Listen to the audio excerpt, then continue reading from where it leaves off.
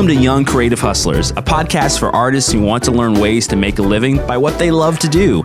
I'm Josh Williams, a musician and filmmaker, among other things, and I'm looking to do the same. Join me on my journey as I talk with other creatives and share my story about how to be a young creative hustler. Hey guys, welcome back to another episode of Young Creative Hustlers. It's your boy, Josh Williams, and sorry for being on hiatus. I've been gone for a little bit, but I was actually off creating, so I just dropped a new song called Lessons, and the music video's out, so you can check that out right now, link in the show notes, and also recorded another song with today's guest, Stuart McLeod. Yo, what's up, Welcome bro? to the show, man. Dude, it's an honor to be here, man. Yeah, so just so you guys know, Stuart is, oh dang, I wrote down what I was going to say about him. Okay, hold on. Let me pull my notes. He is, okay, I'll just say it like this. He is a creative. He's an engineer. He's an artist. He's a producer. He's a studio owner. He's a husband. He's just an all-around amazing dude.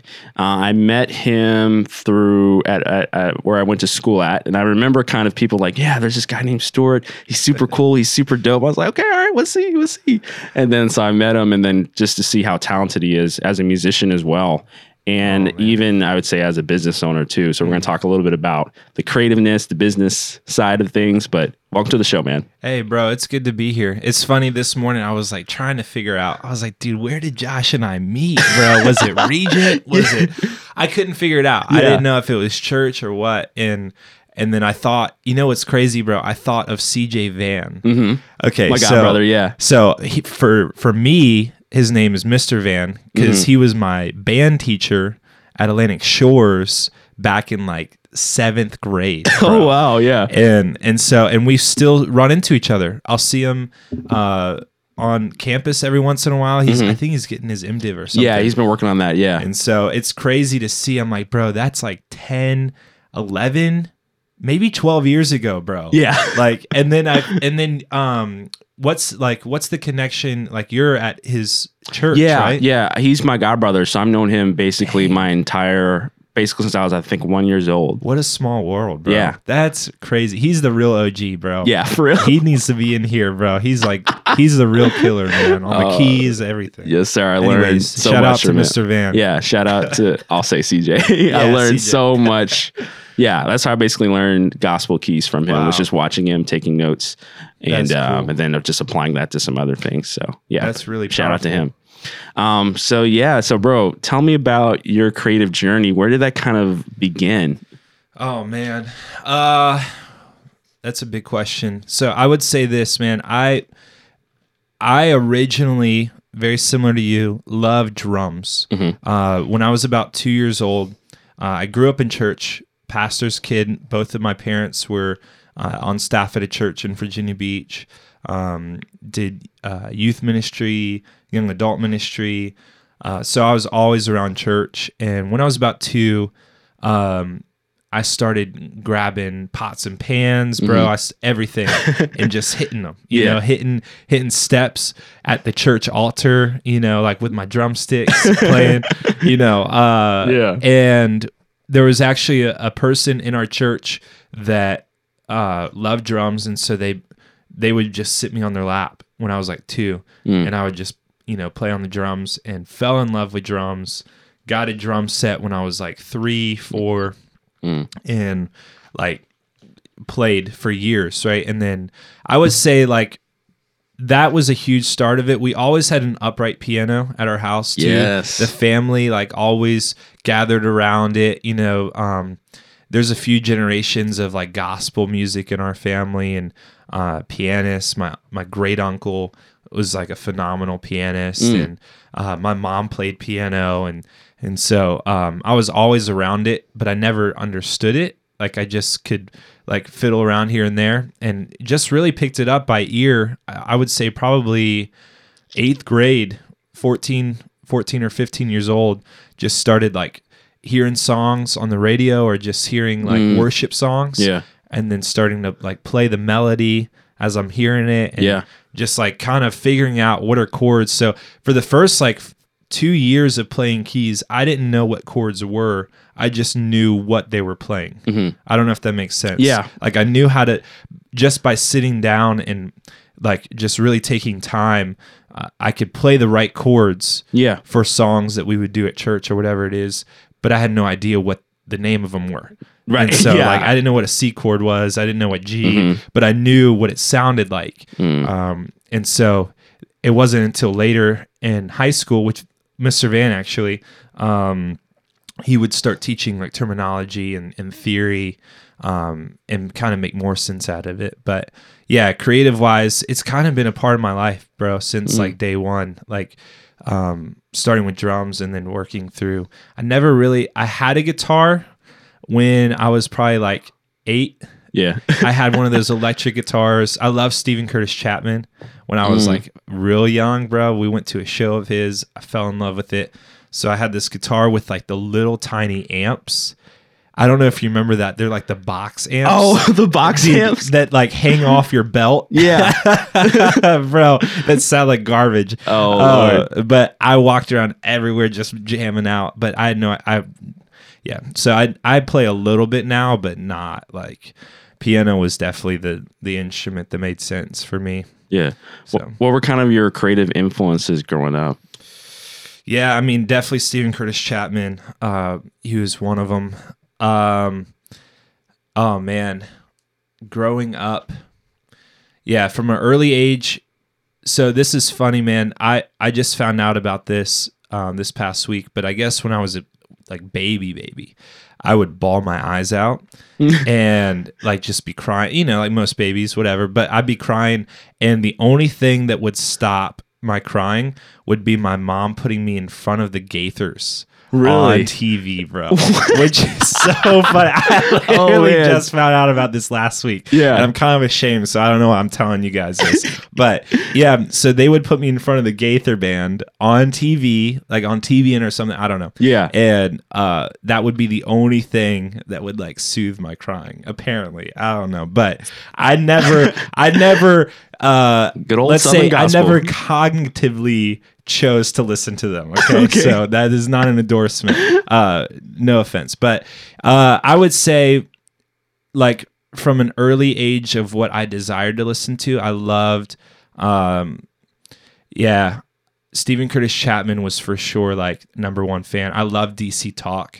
I loved, the Michael Tate, Toby Mac, like that whole diversity. I love, like, taking different cultures, different genres, and kind of blending them through. Let me think, man.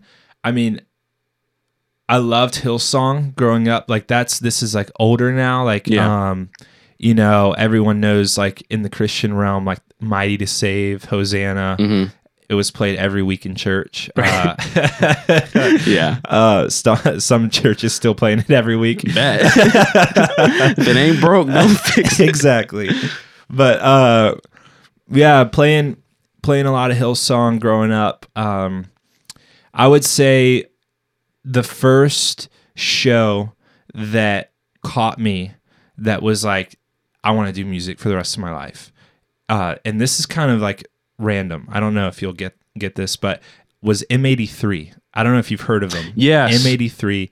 Electronic. Yeah, I've heard from, because they did I don't know if it's a person or a group. Yeah, but they it's did, him. Oh yeah, he did the Oblivion soundtrack. Yes, right? bro. He did Oblivion, which was his first score. Okay. That was like a national, like, movie, or international rather, like major movie. But they've done a couple scores since that are like weird French movies, or like just kind of unheard of indie films. But so I went to their show probably when I was like 13, 14. They came to the Norva in Norfolk, and I sat all the way in the back next to the soundboard and literally just jaw dropped like the whole time. Like I heard, you know, the synth like was crazy, you know, 80s like massive synth, and the drummer had this like drum pad, was playing all these electric samples but live.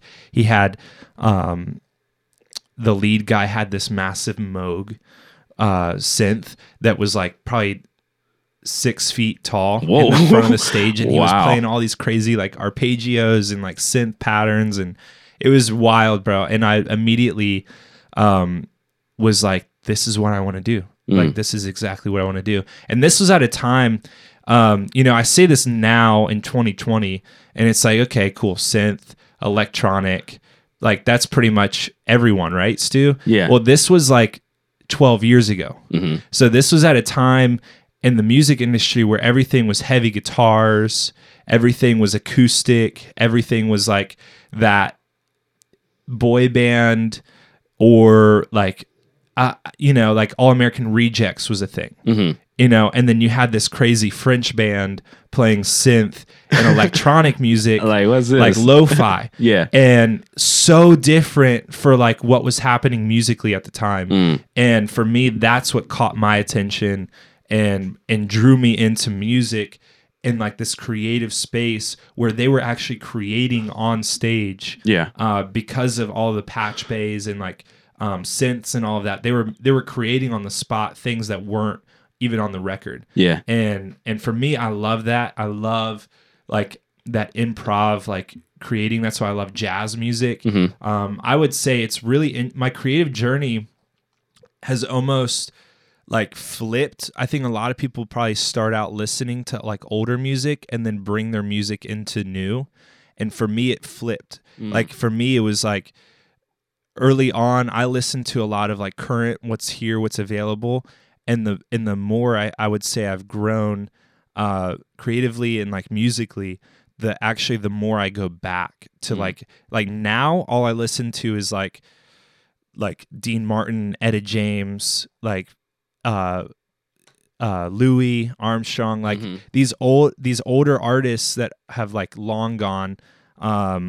That's like my biggest inspiration now is like pulling that and saying, okay, how can we honor that? Yeah. But modernize it and bring it to like what I like today, which is a lot of that electronic, but also organic blend. And so I don't know if that makes sense. No, I completely understand that, because like I personally, my era is probably more like the 70s. Like Okay, the stuff yeah. from 70s really inspires me.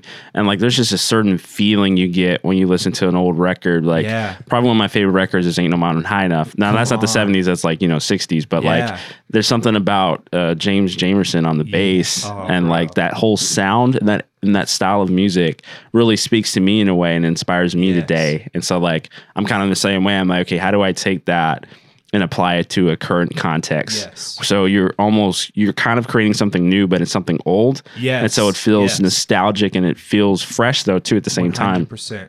So yeah, I completely understand that. Yeah. So like from hearing M83 at a show, now did Yeah. you go on a path of I want to be an artist, or was it more like I want to make music, or what kind of was like the path from there? Dude, the path from there was sound. Like I started just chasing sound and chasing textures, layers, and I became obsessed with the sonic bed of what was happening in music, and hearing layers and hearing like different sounds. Yeah. And so for me, I left there and went home and I was like, okay, cool. I'm gonna buy a Mac. No, for real. I was like, I'm gonna buy a Mac, I'm gonna buy Logic, and I'm gonna buy a plugin called Omnisphere. And I'm gonna and this plugin has literally probably around 9,000 cents on it. And I knew I couldn't afford analog at the time. And so I was like, I'm going to buy a Mac, I'm going to buy Omnisphere, and I'm going to buy Logic. And I literally went through every single sound in Omnisphere.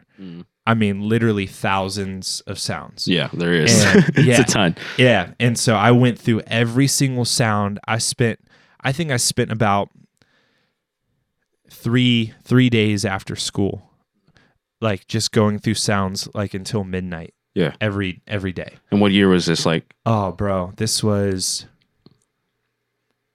Oh man. Well, I guess technically it'd be more like how old were you then? Still I around was that like, age? I was like 14. Okay. Yeah, maybe probably 15 at the time. Yeah. So that would have been 10 years ago. So 2010. Yeah. Yeah. Yeah. So I became obsessed with sound and production, and I wanted to know how it worked, why it worked. And so that kind of started my production journey, to be honest with you. From that point, I was going to a big church, and I wanted to get involved, but I wanted to get involved with drums, which is crazy. But I actually I tried out and played for the church drums for like 2 years before they even knew I played keys. And then somehow they found out I was friends with the pastor's son, and he heard me playing like one random song by like the Fray. Yeah. And he was like, "Oh, dude, you're playing this Sunday." And I'm like, "Okay, no, I'm not." I was like, "Just kidding. That wasn't me." Me? Oh, okay. I bet. And so that kind of started the like keys journey for me.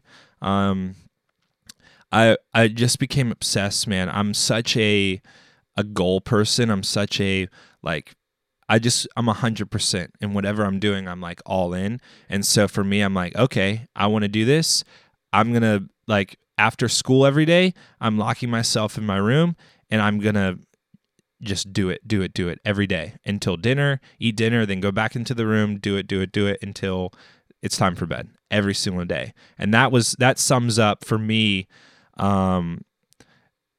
about like 9th grade year through 11th grade year.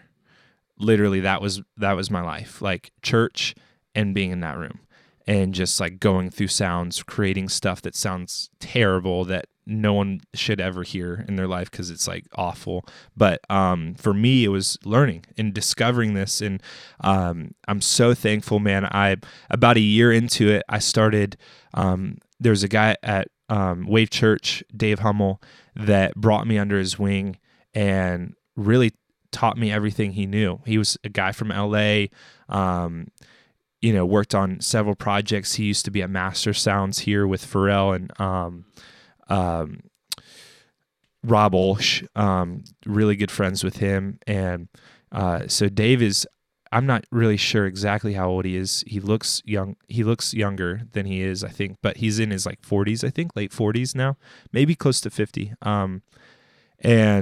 But he's been in the industry since he dropped out of his first year of college and moved to LA. And this was back in like the 90s, before computers, before like everything was digital. And so it was really cool to have his perspective and to learn under him, who was really the first generation to learn fully on analog and then have to transition to digital. Yeah. And so to learn under a guy like that was incredible, man, because it taught me a lot of lessons. It taught me how to appreciate what we have, but it taught me why certain things work the way they work, because with the analog, everything was like hardwire, actual pieces. It was very visual. It was in your face, hands-on. But digitally, it's all like a click of the mouse kind of thing. And so he taught me a lot of like how channel inserts work and how compression works, how EQ works, how reverbs work, how mixing works, how layering works. And just watching him honestly doing a lot of work that I hated, which was mixing voiceovers for commercials. Literally, I just mixed voiceovers for commercials for him, like several hours, 3 days a week. Right from school, I would drive straight over and do it until probably 6 or 7 every day for free. And I hated it, bro, because it was like a boring dude talking, and I'm just making his voice sound better, essentially. Yeah. Sweetening his audio. And so a lot of Checkered Flag commercials randomly. Oh, bet. Yeah. And it was all over the place. I've actually been in 2 Checkered Flag commercials. Wait, for real? Yeah, man. No, I acted in 2 TV spots for. Are you serious? Yeah, for Checkered Flag. This is like 2016 though, but yeah. No way. Yeah, man.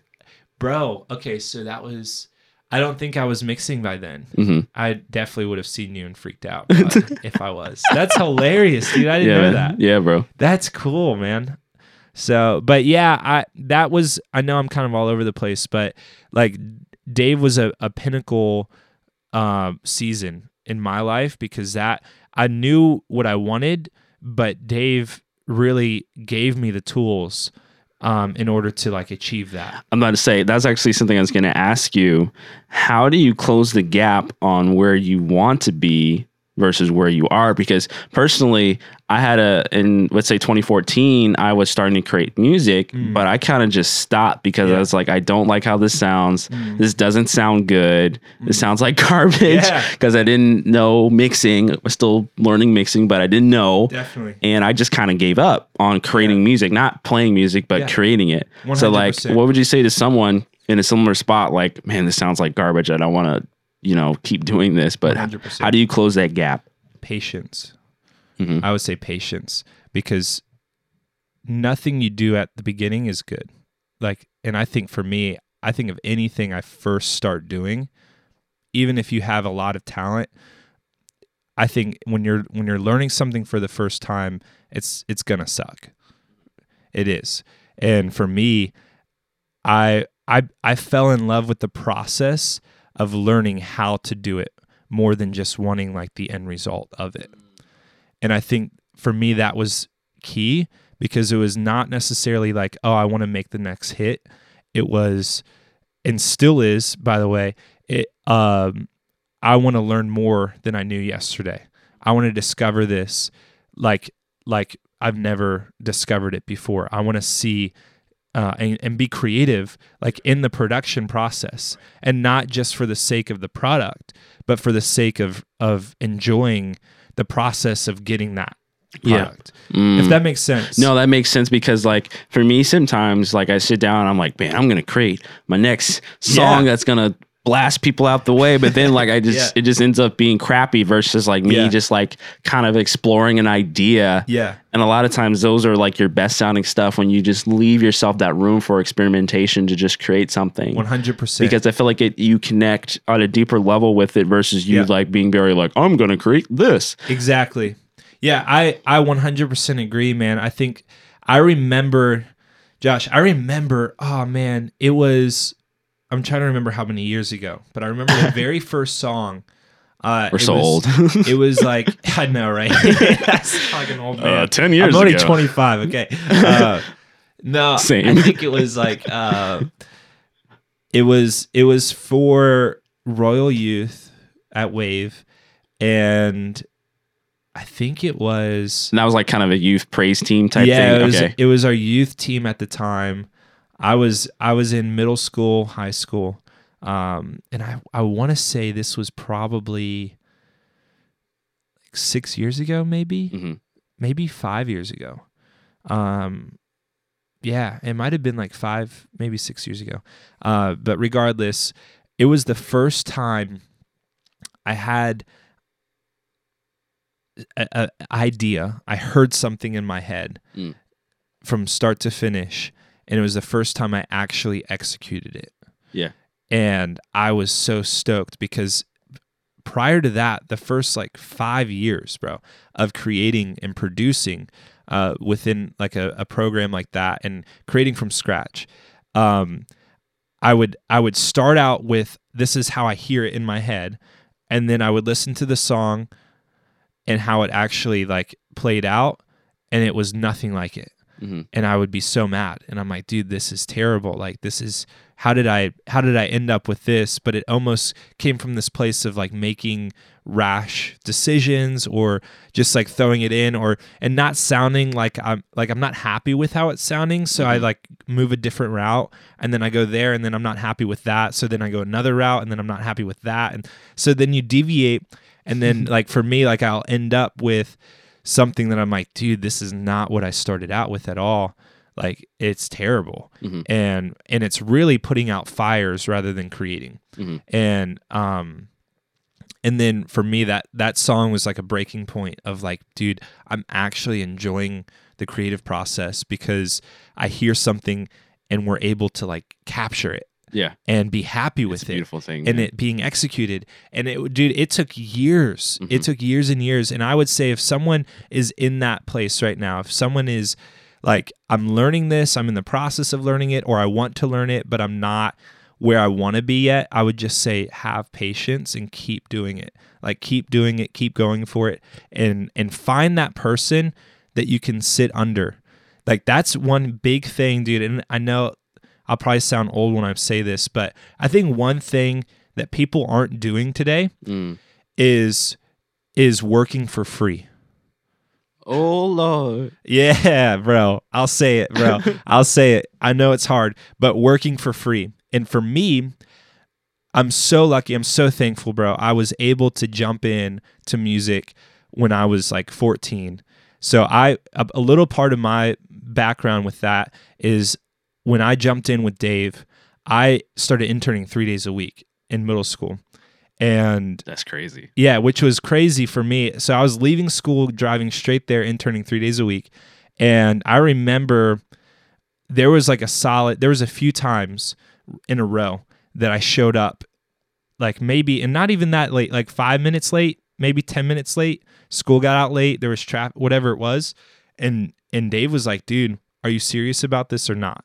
And I was like, shoot, bro, I gotta think this through.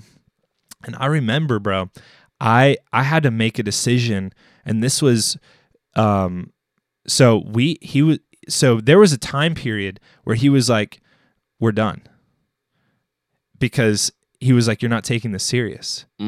And I was like, dang, bro, like I love this. This is my, and so that really threw me, but it's exactly what I needed because I had to go home thinking, holy crap, bro. Like, did I just like throw out the very thing that I'm like in love with? Like, what am I doing? Wow. And, there was like 3 months where he was like, this is it. Like you're done. And 3 months later, I called him and I was like, Dave, like, I apologize. And I was like, this won't happen again. I'm not going to be late. Don't worry about it. I want to meet with you.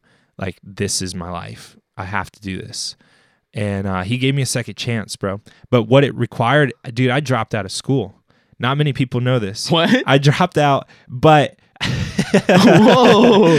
But I had a plan though, so my parents are very like passionate, like, hey, like follow your dreams. We're gonna support your dreams. I mean, my studio's at my parents' house. Literally, it's a nice studio. They're incredible human beings. A lot of what I am walking in today is because of them. I'm so thankful. Shout out to my parents. Woo woo. But they wanted a plan. They were like, so you're not just dropping out of high school. Like, that's not a thing, bro. Like, you're going to college too. And which I wanted to do. So for me, it wasn't like, oh, I hate school. Mm-hmm. It was, I love music so much that I don't want anything to get in the way of it. And, so crazy. I had to learn, I had to figure this out, bro. And so basically, long story short, I started doing high school online, basically homeschool, so that I could intern. Yes. So I literally finished my high school online, not because I hated school or didn't have friends at school, but literally so I can intern and be like at Wave with this guy, Dave. Yeah. And keep in mind, like, I was getting zero money from this. Like, this was free. So I interned with him for 3 years for free. Whoa. Like, for free. Like, I'm saying like 20 to 30 hours a week for free. And you dropped out of school. And I dropped out of high school. So I'm just saying, like, everyone wants to produce the hit. Everyone wants to like have the product. But are we willing to go through the 3 years of working for someone else, not getting any credit, not getting any finance? Like, and a lot of people are like, oh crap, like I can't afford to work for free for someone.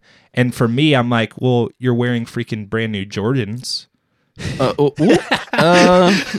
Hey, you're wearing Yeezys. Stay out of my personal life, man.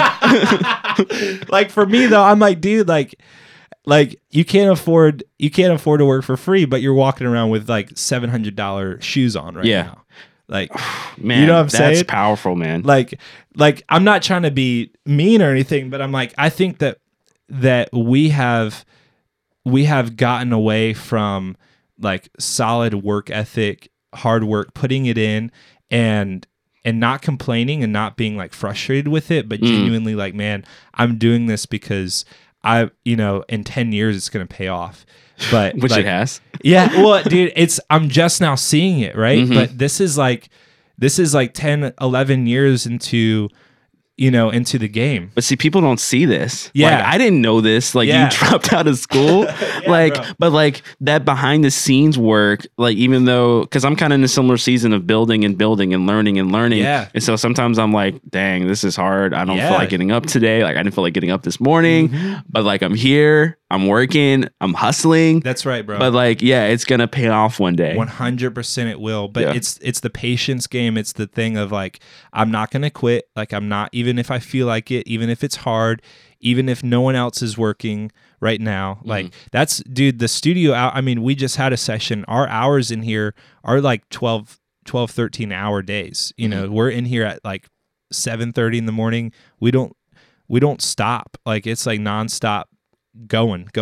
Yeah. And so, but no one sees that. They see the song, but they don't see like all of the blood, sweat, and tears, all of the process, everything that goes into like the creation process. Right. And so I think for me, it's not becoming obsessed with the song. It's becoming obsessed with the process of creating the song, because that's what's going to sustain you. Yeah. And that's what's going to be the fuel that keeps the songs coming, that keeps whatever you're doing like going. Because if not, it's short-term thinking. Like for me, it's like, it's just like short-term satisfaction of like, oh, I just want to do this in the quickest way. And our culture is like that. And there's some things that come quick, but I would say that, man, for anyone that's in that gap of like, I'm not where I want to be, I would say figure out a way where you can, if you can't afford to work for free, figure out a way that you can work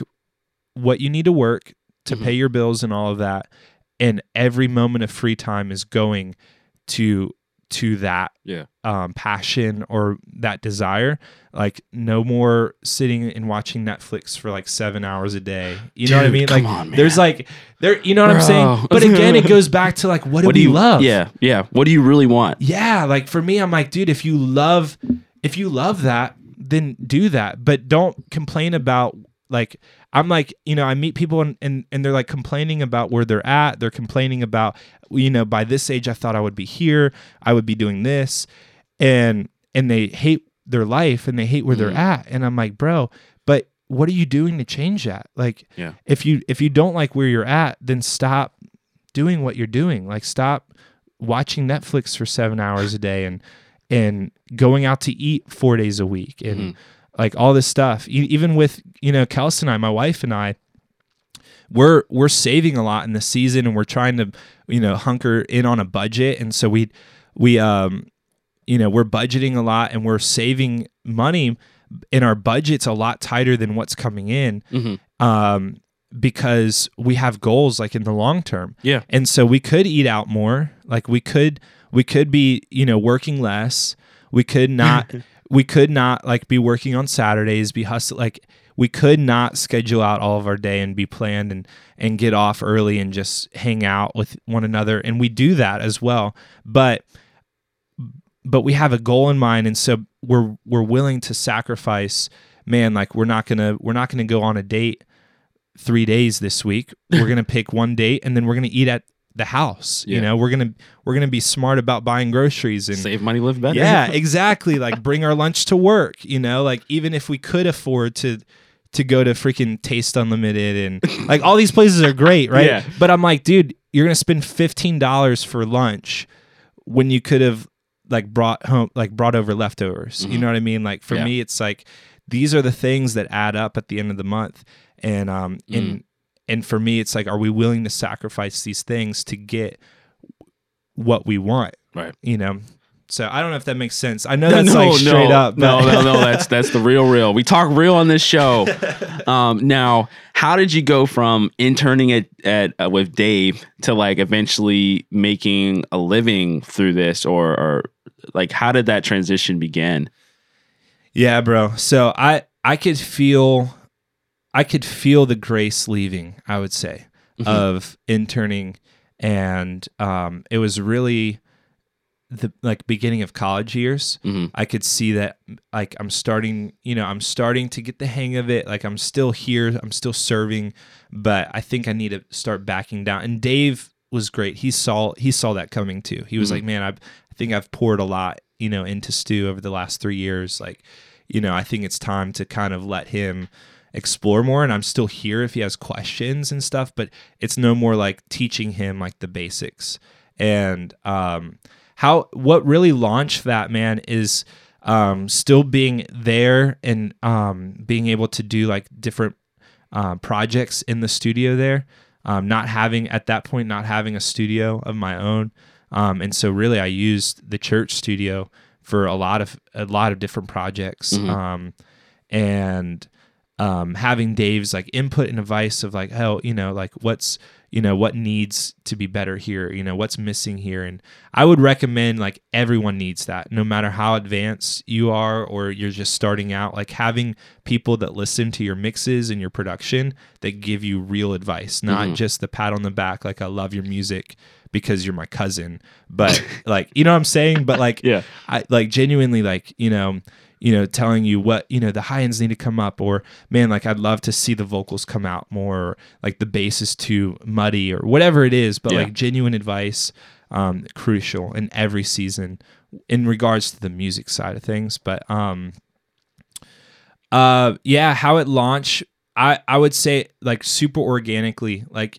starting there, and then throughout college, I started building out like what I owned gear-wise. And so whenever I did a project, I would start buying gear. And then really just having like within my bedroom, like a basic setup. So I already had a Mac at that point. I had Logic and Omnisphere because that was several years down the road. But I wanted to get a solid interface. But again, like it started for me from like, I remember my first interface was a Tascam interface, bro. A Tascam interface, bro. This thing was 16 inputs and like $150. Is it like a little mini mixer board? It was like kind of a rack mount. Okay. But it had 16 inputs, and it was like the cheapest interface, but with like the amount of inputs that I needed. Yeah. And it sounded so bad that literally like, oh, dude, I don't know what I was thinking, but that's all I could afford at the time, and I needed the inputs. And so, I think for me, it's not been a quick game at all. Like, I'm just now getting to a place where this is like, doable, and this is like professional, and honestly, where I'm even like, holy crap, like this is what I get to do. Like, I just realized that like a couple months ago, and again, like we're like 11 years in. And not everyone's story is like that. Some people are quicker, some people are slower. But for me, it's having that patience, but then slowly growing it, like buying gear, bringing on another project, local friends, other people in this area that want to record an EP or an album. Yeah. And they're like, oh, Stu produces, let's connect with him. Yeah. So was it like word of mouth? Was it like you reaching out to people, or like, how did you go about kind of building that to be able to have like your own studio today? For sure. Yeah. It was definitely a lot of word of mouth.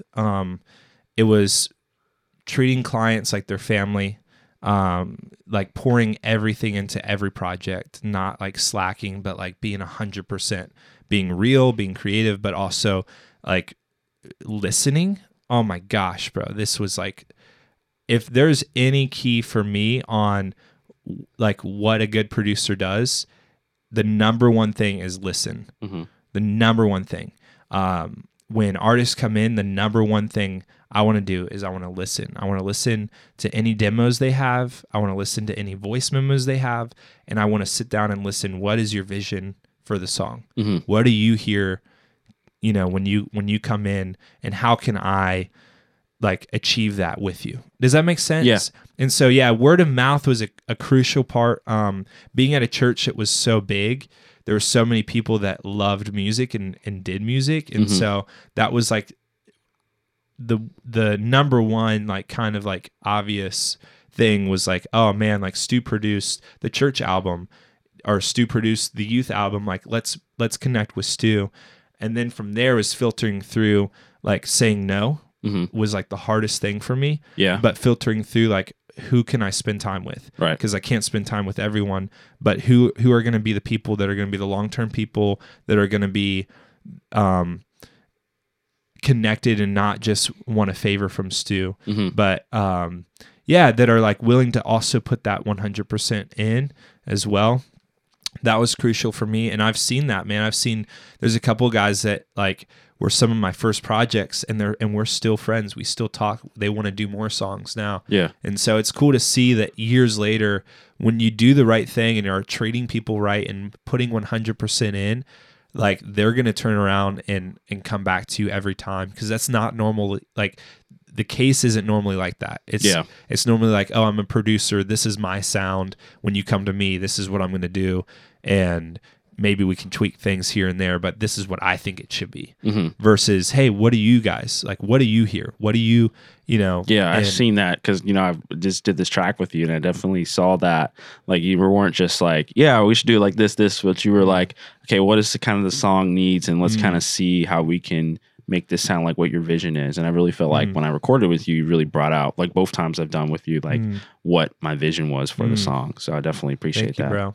Yeah. It's important, man, to listen, and I think everyone desires to feel heard. Mm-hmm. Every artist, you hear like the number one complaint with artist production, like relationships, is the artist says, well, I just didn't feel heard, or I didn't feel like my opinion mattered as an artist, and the producer ran with his vision and idea, but I didn't really feel like there wasn't this like gel. Yeah. And for me, that's been a huge thing, is like, man, I gotta listen. Mm-hmm. As much as I talk, I'm a huge talker, like I'm listening even more. Like, and so that's a huge, like for me, that's a huge component for that as well. So when you were starting to work with people, I know now you do engineering, producing, and mixing. But initially, were you just doing engineering and producing, or were you mixing as well, or kind of doing all of it, or? Bro, that's a great question. I was kind of doing all of it only because I had to. Yeah.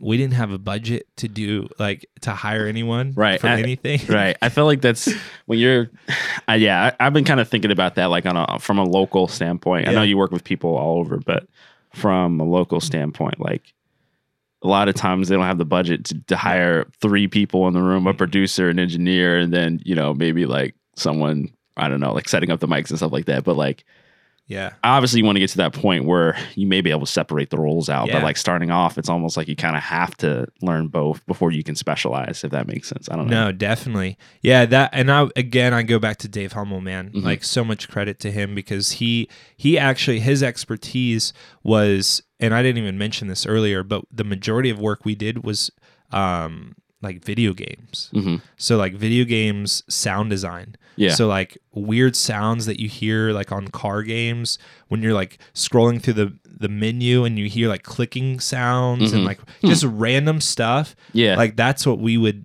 design.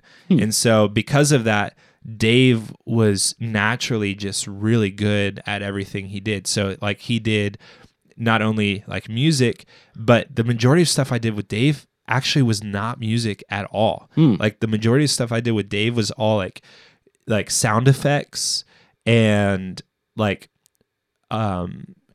making people's voices sound better, like legit. Yeah. And because of that, it taught me the mixing side. It taught me like how to create like weird sounds. And then it taught me, like a lot of the engineering side also came from Dave. He was less of an engineer, I would say. Like we would definitely recording live albums that will throw you into the fire immediately, because you have live albums are so tricky. Yeah.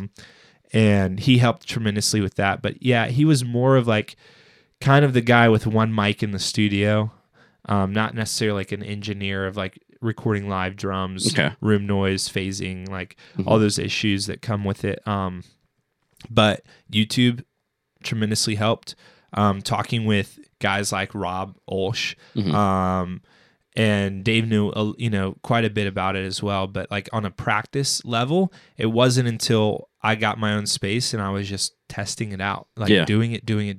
And that's really for me how yeah, I think engineering is just as creative, honestly. Mm-hmm. It's not creating sound, but I think how you mic rooms, how you mic instruments, your decision on what mics to use, and the positioning of mics and all of that kind of stuff, for me, like that's super creative, because every decision completely every decision affects how it sounds. Yeah. Really, so even to the point of how the drums are set up in the room. Yeah. So yeah, I don't know if that makes sense at all. Yeah, I get that. So now I'm going to move a little bit into on the business side of things. Sweet. So, because we always talk business on this show. Bro.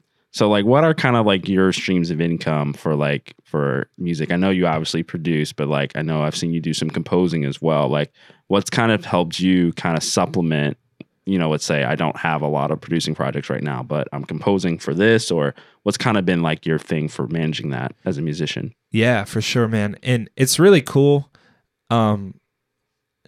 The Lord has like really divinely like guided things to where it's like when projects for engineering or production are slow, out of the blue, he'll like send projects for like mixing and mastering and like just like random stuff that I'm like, dude, this is totally the Lord, because I like have not planned any of this, but he knows exactly what is needed. Yeah. And so to answer your question, it's kind of like a bunch of different ways.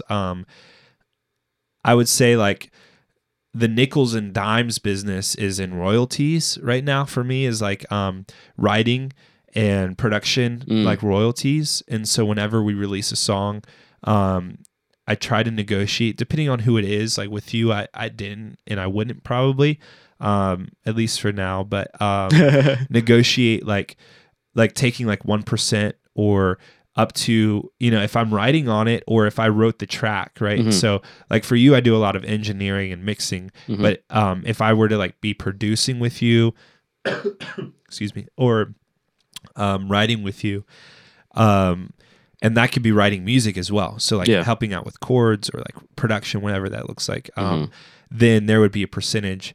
And so every time that song gets played or spun at radio or whatever it is, like I'm getting a percentage of that. Yeah. Is that like producer's comp, or what is the name of that term? Or yeah, producer's comp, or just like royalties. Royalties. Yeah. And so there's a bunch of like different like ways revenue can come in through that. But again, it's like nickels and dimes. So it's literally like it adds up, but it's not, you're not going to be making like a living just on that right now for me, unless you're like Chris Tomlin or like you write like something that blows up like and is massive. Yeah. So yeah, I have the royalty aspect for sure. Engineering, like what I would do with you, and producing and mixing as well. And so like the past 2 weeks, I haven't had like a recording session in here at all, but I've been mixing an album right now. And so it's honestly really convenient, because I can come in and not see anyone or like have to do anything, but I'm just like working on my computer mixing. So, but all of those kind of add up together and ebb and flow. And honestly, a lot of projects that I'm doing now kind of encompass all of it, like the engineering, production, mixing, and mastering. I love to send my mastering off. I honestly, I do all of it, but I don't love doing all of it. Yeah. I'd rather have different professionals like in different ways, because they have new perspectives. They have a new way of looking at it. But I have been doing a lot more mixing now. I did it at the beginning of music, like when I first got in, but then I just didn't like it. I was like, man, like I feel like I need someone with a fresh perspective. So I kept sending my stuff to this guy in Nashville, and he was a great guy. I loved working with him, but I found that I would produce a song, and I would know in my head where I wanted things to sit, like in the mix, and then send him the raw tracks, and it'd start from scratch. And now it's like trying to like explain to him almost where I had the mix. Yeah. I just hadn't cleaned it up yet. Right. And so now I'm like, oh man, like why don't I just do the mix here? Like I'm already 80% of the way. Mm-hmm. It just needs to be cleaned up now. Mm. And so, I've been loving mixing here actually, because that's a huge part of it, you know? So Yeah. those are the main, also I forgot to mention like, composing. Yeah. So for like, short films or, commercials, any type of like video stuff. I've done a few projects like that. I love doing that. Mm-hmm. It's my goal. One day on my like bucket list is to score a movie, like Nice. a full length movie. I'm stoked. I know it's gonna happen, but I don't know when. But Yeah. Legit. and then the other way too is a couple of companies that I've partnered with that I don't know how to explain it. It's like music licensing. Yeah. Yeah. So royalties. like videos, like video guys or video production teams or filmmakers and stuff like that. They go to websites a lot of times Mm-hmm. and buy like songs that are already done for their videos. Right. And so I'm on a few websites as well. Oh, good. Okay. For that. And so like if you're, scrolling through and want to buy a song. So yeah. And again, it's nickels and dimes. Like you're not getting paid millions of dollars from companies like MusicBed and music licensing companies, but it adds up though, several hundred. It could be over the course of a year, or Right. depending on how many people use it. If it's for film, then it could be way more, Right. It really just depends. Right. But you would say that it's not impossible for as a creative to make a living. Not at all, dude. Not at all, but it requires, so a good rule of thumb for me, with me being completely self-employed, I have to create my own like weekly schedule. Mhm. And if not, then I'll just be all over the place and chaos. It's reactive living, and I just can't do that. And so I create my own schedule, and That's good. I'm in the studio for right now. I'm in the studio about 2 to 3 days a week. Mhm. And then for about 8 hours to 10 hours a week, I have scheduled on top of the studio, just going into research for music and the music industry, how to create revenue, income, tidying it up, like all the companies I'm working with for music licensing, and reaching out to like new companies and emailing people, and like literally just like going out asking people, hey, like I know you're a video production company. Do you guys need any music? I have like a huge library. Would love to work with you. And literally for like 8 to 10 hours a week, Yeah. like pushing literally just on like the business side, like the admin, the not fun, not creating music side. Yeah. And I think a lot of creatives like miss that. It's like, oh, we want to create, we want to be in the studio, we want to make more music, but they completely miss the side of, well, I don't know how to make money doing this. Like, I don't know. You know what I mean? Like, Yeah. I don't know. And so they think it's a far off dream. Like, I need to go get a job at a coffee shop Yeah. while I try to make music and put it on SoundCloud. And it's like, dude, like there's a lot of people I know that are crazy creative, really talented, more talented than me, like way more talented than me. But it's a mindset thing to where it's like, I want to create, but then I'm going to keep, working this like minimum wage job over here, and I'm not going to research about the business side, and I'm not going to discover what's working in the market. What are people listening to? How are people listening to it? Yeah. Like how are creatives making money? How are they making passive income and Passive income. like all of these things? You know what I'm saying? Yeah, it's a whole other world, man. 100%. Yeah. But we put so much emphasis on the music that we go broke because we have no idea how people are hearing it. And it's like, dude, like we have all this music, but who's listening to it? You know what I mean? Wow, that's good. So on the business side of things, how do you balance investing in your business, like, pouring money into your business versus like paying yourself?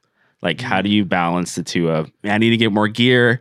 I also need a little more money right now," as like someone that's like not really, well, I guess you can say a freelancer in a sense, but like, how do you balance that of investing in your business versus investing in yourself? Yeah.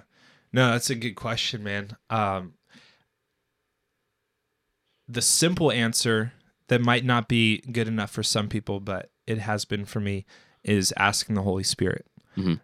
So as believers, like, we have the Holy Spirit that's guiding us and leading us, right? And so Kelsey and I went up to the mountains at the beginning of January, and for 3 years, or again 3 years, 3 days, spent all day, morning to night, writing out goals. And we wrote out these goals, but it was using a worksheet that didn't just like write down a ton of goals, but you wrote down goals in certain categories, relationships, family. Yeah, but then you use this like bracket system that narrowed it into like, what are my 9 main goals for the year, and then you do action steps to actually accomplish that. Yeah. And one of my goals was spending a certain amount for studio gear for the year. But that goal came when I sat down and asked the Holy Spirit, and we're, talking through it. And I'm like, what seems right? And he gave me a number. And so, for me, I never want to live from like a lack mentality or a survival mentality. But to me, it's always a thriving mindset and abundance mindset, a mindset that's like, I'm not living check to check, but, I want to be a good steward of what I've been given. And I want to be, I want to make sure that I'm spending my money wisely, but at the end of the day, like, it costs money to make money. And if I'm not willing to make the sacrifice to pour back into the business, then it's not really, like, that's not even the point, really. Like, I need to be growing the business, as well as like the gear and keeping everything up to date. And so I kind of make a joke of it, but I always try to buy at this point, like a big piece once a year. So like something that's like going to be like, holy crap, this is a big difference, once a year. And then once a quarter, like making purchases that I need that would also help like increase, but they're not going to be thousands of dollars for me right now. But there's always a continual, like, I'm always researching, what do I need? What do I need? What would be the best, thing for me to buy? And it's really case by case scenario of like, what do you need based off of the majority of artists that come in here? What are they recording with? What are they desiring? What kind, like, what mics sound good with their genres? What preamps sound good with their genres? And so for me, like this past year, I bought like a new preamp, and it's literally one of my favorite purchases that I've gotten. But this year I want to buy more. So like this year I want to get a couple more, and that way I can run it in stereo and I can just build out some more. And so I'm kind of right in the process right now of dialing in what do I desire to have, not because I have to have it, but I know if I get, these two pieces, it's going to elevate the quality. It's going to elevate what comes out. And so I don't know if that makes sense, but really going, taking an inventory of what I currently have and seeing, man, like these are areas that are kind of slacking right now. And I need to make sure like this is like solid. Man, that's a lot of good information. I know we've been going a little bit long, so let me see if I can kind of wrap it up. I got like 3 more questions.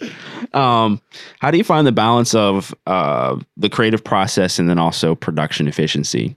I'll give you an example. So like, and one of the businesses I co-own, we're kind of trying to find the balance of like, how can we increase profit, but like do less?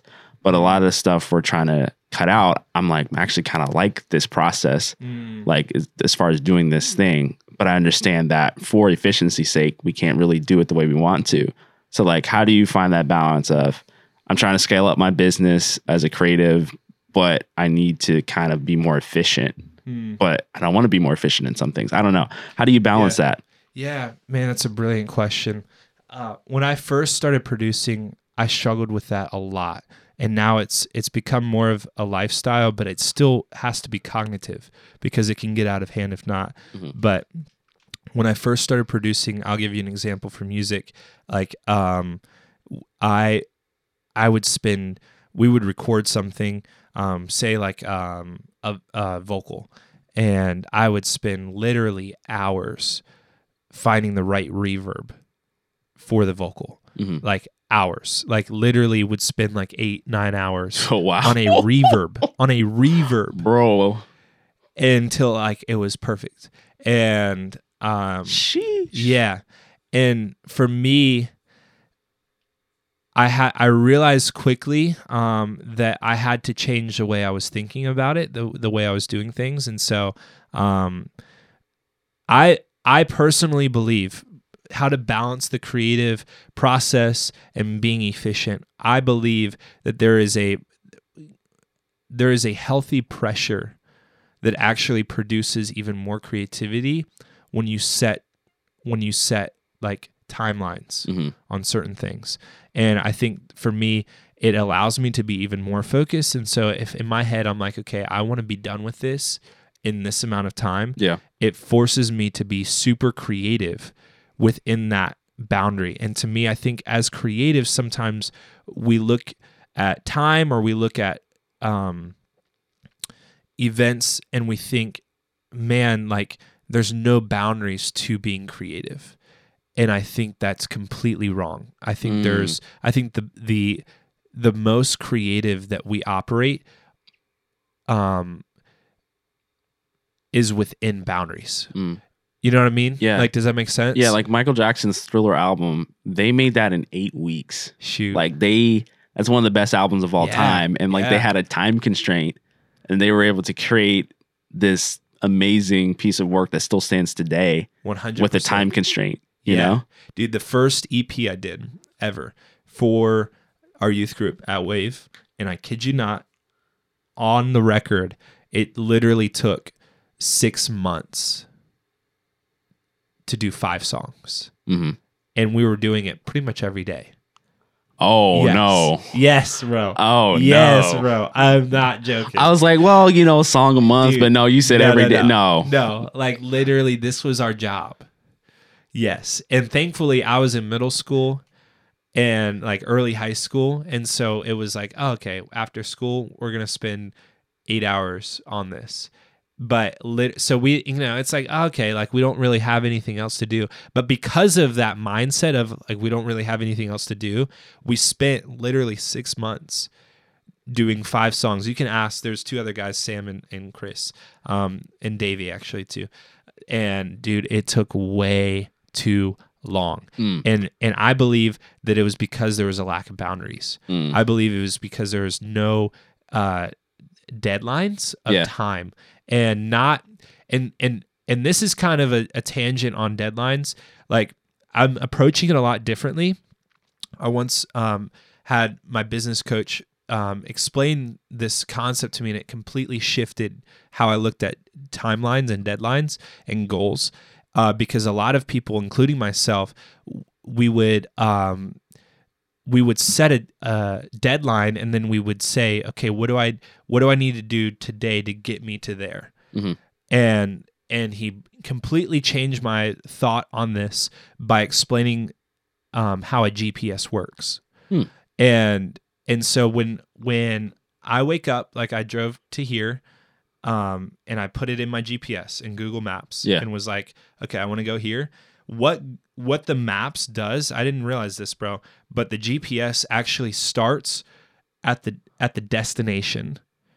So the satellite starts at the destination of where you're ending, and it works its way backwards to where you are. And so for me, it's not setting goals from here to there, but it's actually setting goals from there to here. So it's reverse engineering where you want to be, and backtracking it to what I need to be doing today. Versus thinking like, oh, if I just do this, if I do this, and then tomorrow I do this, but literally reversing it and saying, okay, well, that's if that's it, then let's just do the reverse pattern. I don't know if that makes sense, but it really shaped the way I started looking at like deadlines and goals. Instead of like, oh, okay, I need to record this tomorrow, I need to mix this tomorrow. But it's like, okay, no, if I have 1 month to do that, where do I need to be the day before that's due? Yeah. Where do I need to be the day before that's It's due? subtle, but it's very different at the same time. Yeah. Because like I feel like if you're like, well, that's so true, because like I'll be kind of like pie in the sky. Yeah, I need to do this tomorrow. But like when you work backwards, like I think I did that for my Christmas album. I was like, because I announced it at a show, like I'm putting out a Christmas album. This is like September. And then I was like, crap, what do I need to do to get to have that release date? I gotta actually do this now. Right, exactly. So like, but it was like, I kind of backtracked and it's like, okay, this needs to be done by this date. This needs to be done by this date. This needs to be done by this date. And then it's like, okay, bam, I've got it. Versus 100%. Like, well, I guess I'll work on a song tomorrow, exactly. Bet, 100%. That's so true, because it can lead to like procrastination, and it could also lead to a lot of stress. Yeah. Because we feel like we have to do the album tomorrow. And it's like, hang on a second, I don't have to do the whole album tomorrow. I have to write the verse by tomorrow. And then the next day I have to write the chorus by the next day. And then by the next day I have to write the whole song or whatever it is. But it's realizing really quickly that I don't have to do the whole thing, because this is like ultimately my personality, and I've fought this, but I feel like I have to conquer the world every day. And I'm not even kidding. I lay down in bed at night and I'm like, bro, there's so much more to do. I'm gonna crush it tomorrow. Yes, yeah, there's so much more to do, and sometimes it keeps me up, dude. And my mind's spinning, and my head's like, do. Yeah, like there's so much whatever. I'm kind of the same way. Yeah, I keep a notebook by my bed, because if I don't write it down, I'm just gonna think about it for like 2 hours. 100%, dude. I cannot tell you how many times that's happened to me. But I think for me, having key elements of, and everyone's different, but having key elements of what defines a successful day. And by the end of the day, can I ask myself, was today successful based off of the parameters that I've set, no one else, but I've set with the Holy Spirit, and I can genuinely answer that, then I can rest well. But for me, it's living on purpose every single day. And if we live on purpose every day, then we'll meet the goals. We'll be where we desire to be in the long term. But it's requiring every decision today. I forget the question, bro. I'm not even gonna lie. Shoot, I forgot. But you know what I'm saying, though? I don't know if that makes sense. But yeah, that's good. What was the question, though? I don't know. I'm looking at my notes. I hope I answered it. Something about efficiency or something. I don't know. Yeah, I think just having the awareness, having the creative awareness of, have I spent way too long on this one thing that really doesn't matter that much? What are the priorities? What's the goal? What do I actually want to accomplish by today? Because that will tell me how much time I can spend. A lot of time, dude, we did a session a month ago where a girl from Sacramento, California came out for 8 hours and did 3 songs in 8 hours. 2 from scratch, like nothing. Oh, snap. Literally nothing. 1 was tracking vocals, but then 2 songs literally from scratch in 8 hours. And her flight left. Her flight came at 6:30 a.m. And her flight left at 9 p.m. So literally we had like this tiny gap of time to do 3 songs. And so for me, I had to work out in my head and even write down whatever you are. If you're visual, if you're auditory, whatever you are, like for me, I love seeing it and like thinking through it. But I had to write out, what is every moment of today going to look like? Because we have 0 time to waste, right? And so I'm not going to be spending 4 hours on the last phrase of her verse vocal. It's just not gonna, you know what I'm saying? And if she's not getting it, then she's just not getting it. I'm sorry, but it's like, I'll have 17 takes for it. And if we need to pick through one or piece them together, then we will. But it wouldn't be doing the project justice. Like, she's coming here to do 3 songs. So we're doing 3 songs, and we're not going to cut corners, and we're going to be happy with the end product. Right. But we're not going to be so perfectionist that we never get it done as well. And I think killing that like perfectionist thing for me was the hardest thing.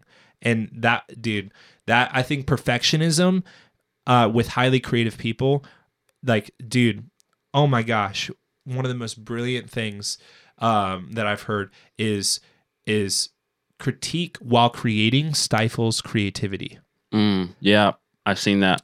And for me, it's like, dude, if we're critiquing while we're creating, if we're being overly perfectionist as we're creating, then it's going to stifle every creative bone in our body. Right. Because I think about it from a writer's perspective, like they really recommend writers just to get it out, get that draft out 100%. first. 100%. Then go back into editing mode. But like you have to get it out first. Yes, bro. 100%. But so many people operate in fear and worry and doubt and insecurity. And it's like, man, is this even good enough? I don't even know. So I'm not going to do it, but maybe I should do it because it might be good. And there's this battle internally where we're now not even thinking creatively. We're thinking about ourselves. We're thinking about failing. And for me, it's like breaking that fear and really just experimenting. And I fully believe, bro, that the more that we discover our identity, the more we discover who we are, the actually more creative we'll be. Everyone. I don't think there's a set group of like these people are only creatives, these people aren't. I think everyone's called to be creative. I think some people struggle with it more or don't ever discover what they're creative with or how they can use it in the actual world. But I think for me, the more we discover who we are and our core identity, the actually more creative we'll be because we're less worried about other people's perceptions of who we are. We're less worried about fear of man, right? And fear of failure, and we're just creating because I don't get my definition of who I am from someone else. And so when I'm not reliant on someone else's thoughts of who I am, I can be creative and suck at it and fail and go for a note and miss it and hit a note and my voice crack or play something that's like, that wasn't the chord because I'm not living in this box of what is so-and-so thinking? What is so-and-so thinking? What if this sucks? What if this isn't good enough? What if I'm not good enough? What if I'm not really a creative? Like all of those things are, bro. you know what I'm saying? Yeah. Like I think sometimes we get caught in this because we're so worried about what is it going to sound like? What is it going to be like? And for me, it's like if we can just discover that our Father's in love with us, no matter what we do, then we're not pleasing anyone. You know what I mean? Shoot. I don't know. I know that's a tangent, but I think that's a great way to push past the perfectionism and say, okay, this is good enough. So practically what I would do now, instead of spending 9 hours on a reverb, I would find one that I like, tweak it a little bit, but if it's not exactly what I like, I'll move on and I'll go back to it later because sometimes just like a thought that you have that you forgot about and you're like, it'll come back. Like I'm the same way with that. Like I'm like, man, if I don't know exactly what I want yet, then I don't have to figure out yet. I can move on in the project and that will still be there later. Yeah. And so if sometimes it takes time to figure out what you do want and what sounds best. And so I'll start working on other things and then maybe I'll return to it, or maybe by then it'll sound good because the other things have been shaped around it. So I wouldn't get caught in this like, oh, this has to be perfect, let's move on. That has to be perfect, let's move on. On the processing side of things. I think when you're tracking things, what you put in, you're going to get out. And so if you're just putting in crap and you're trying to cover it with good mixing, good pitch correction, stop, re-record it, get it right. It needs to sound good if the capability is within the artist to make it sound good. But reading the room and reading the talent is crucial as well. Because if you're expecting a pitch perfect performance from someone who can't really sing, then you're going to be in the studio for 8 hours. Better slap that auto-tune on there, exactly, son. Bro. Exactly. That pitch correction. Cool, man. Well, this has been so invaluable, man. Like, it's been such really good information. All right, last quick fire round. What is your favorite song of all time? Oh, bro, how are you going to do me like that, man? Are you kidding me? Or top three. Bro, Thelonious Monk has been my go-to for like piano instrumental music. He's like from, oh my gosh, dude, it has to be like early 1900s. Mm. Early to mid 1900s.